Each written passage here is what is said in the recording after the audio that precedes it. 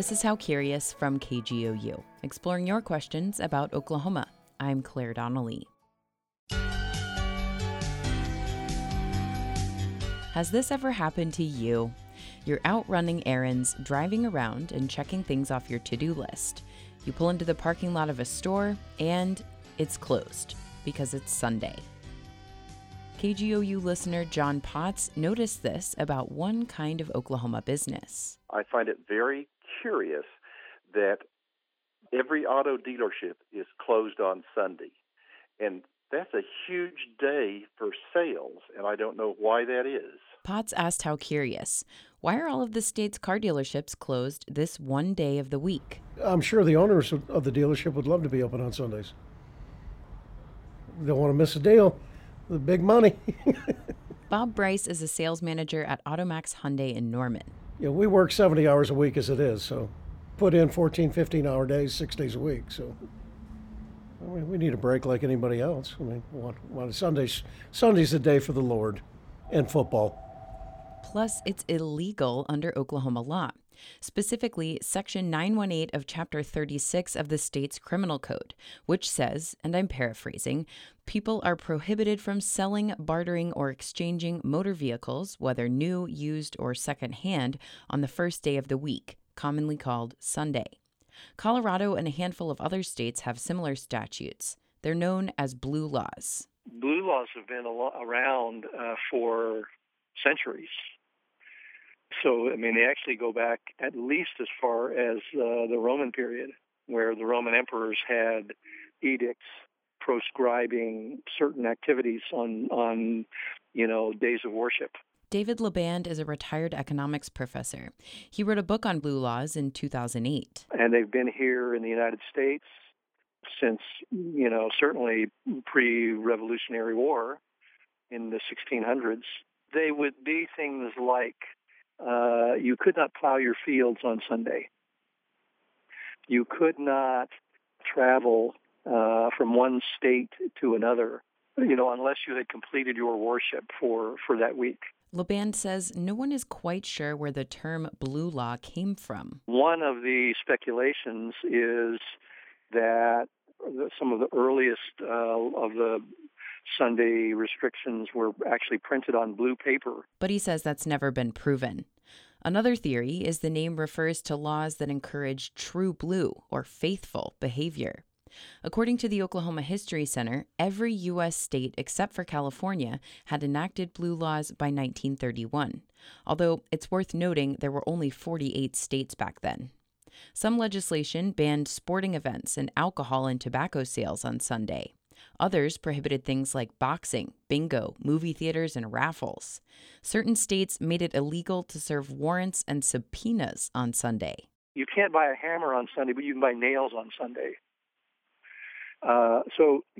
These laws were written very specifically to encompass certain kinds of things that were not available, to be purchased on Sunday, or certain kinds of behavior that could not be engaged in on Sunday. LeBand says there hasn't been extensive research on why states passed these specific laws. Oklahoma has had blue laws since its days as a territory, before it became a state.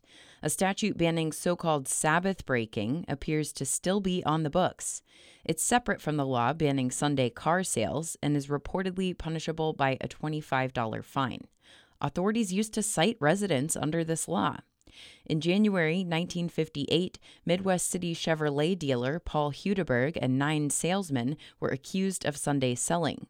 Several years later, groups like the Oklahoma Retail Merchants Association and the Save Our Sundays Committee petitioned for a law that would require all businesses to close either Saturday or Sunday of each week, but their efforts failed. Many states have gradually repealed their blue laws, which LeBand says could be connected to the changing role of religion in American society. He says church attendance and church membership has been declining in the U.S. since at least the middle of the 20th century. With that decline in religiosity has surely also come a decline in people who would fight removing blue laws in the legislatures. Now, back to listener John Potts' question about car dealerships. They can't legally be open on Sundays. Back at Automax Hyundai, Jerry Fairchild says he's not sure whether that's hurting business. I think, with church and there's a lot of, sporting events and stuff on Sundays. I just don't think that people would be out buying cars. Now, they could be. I don't know. Fairchild says some customers use Sunday as a day to walk around the car lot without being bothered by salespeople. Sherrod Cravens remembers doing that before the internet. After hours, we go and we park and we just walk the lot and look at all the vehicles, read the stickers and things like that. Cravens is a marketing instructor at the University of Oklahoma. I think if you were going to choose a day to be closed, Sunday would probably be the better day of the 7, just based on decades of experience as a consumer marketer. Cravens says consumers, including car shoppers, usually adjust their habits around when stores are open or when they have time to make a big decision. It's not something you're just going to do on one particular day of the week, right? It's something that you're going to research, you're going to think about, right? And so there's a much longer timeline into the decision, and it's much more involved versus just going to purchase your groceries, right? So if you're making a car purchase, you're probably either going to take a day off or a half day off and plan to go. He says car dealerships' biggest sales days are holidays, like Memorial Day and the 4th of July. Plus, the market for cars is shifting. Brands like Carvana let consumers buy a car online and pick it up from a car vending machine or have it delivered. You don't need to go to the store. And if you watch their creative executions, how they bring their point of difference to the consumer is that you can shop in your pajamas in your bed while you're watching Netflix. So whether Oklahoma's Sunday laws stay on the books or not, people will probably spend their Sundays however they want. Whether that's online shopping, snooping around a car lot, or indulging in some Netflix.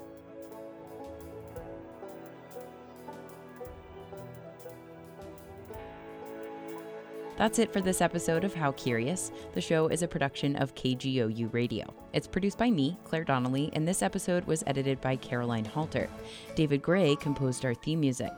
You can email your Oklahoma questions to curious@kgou.org.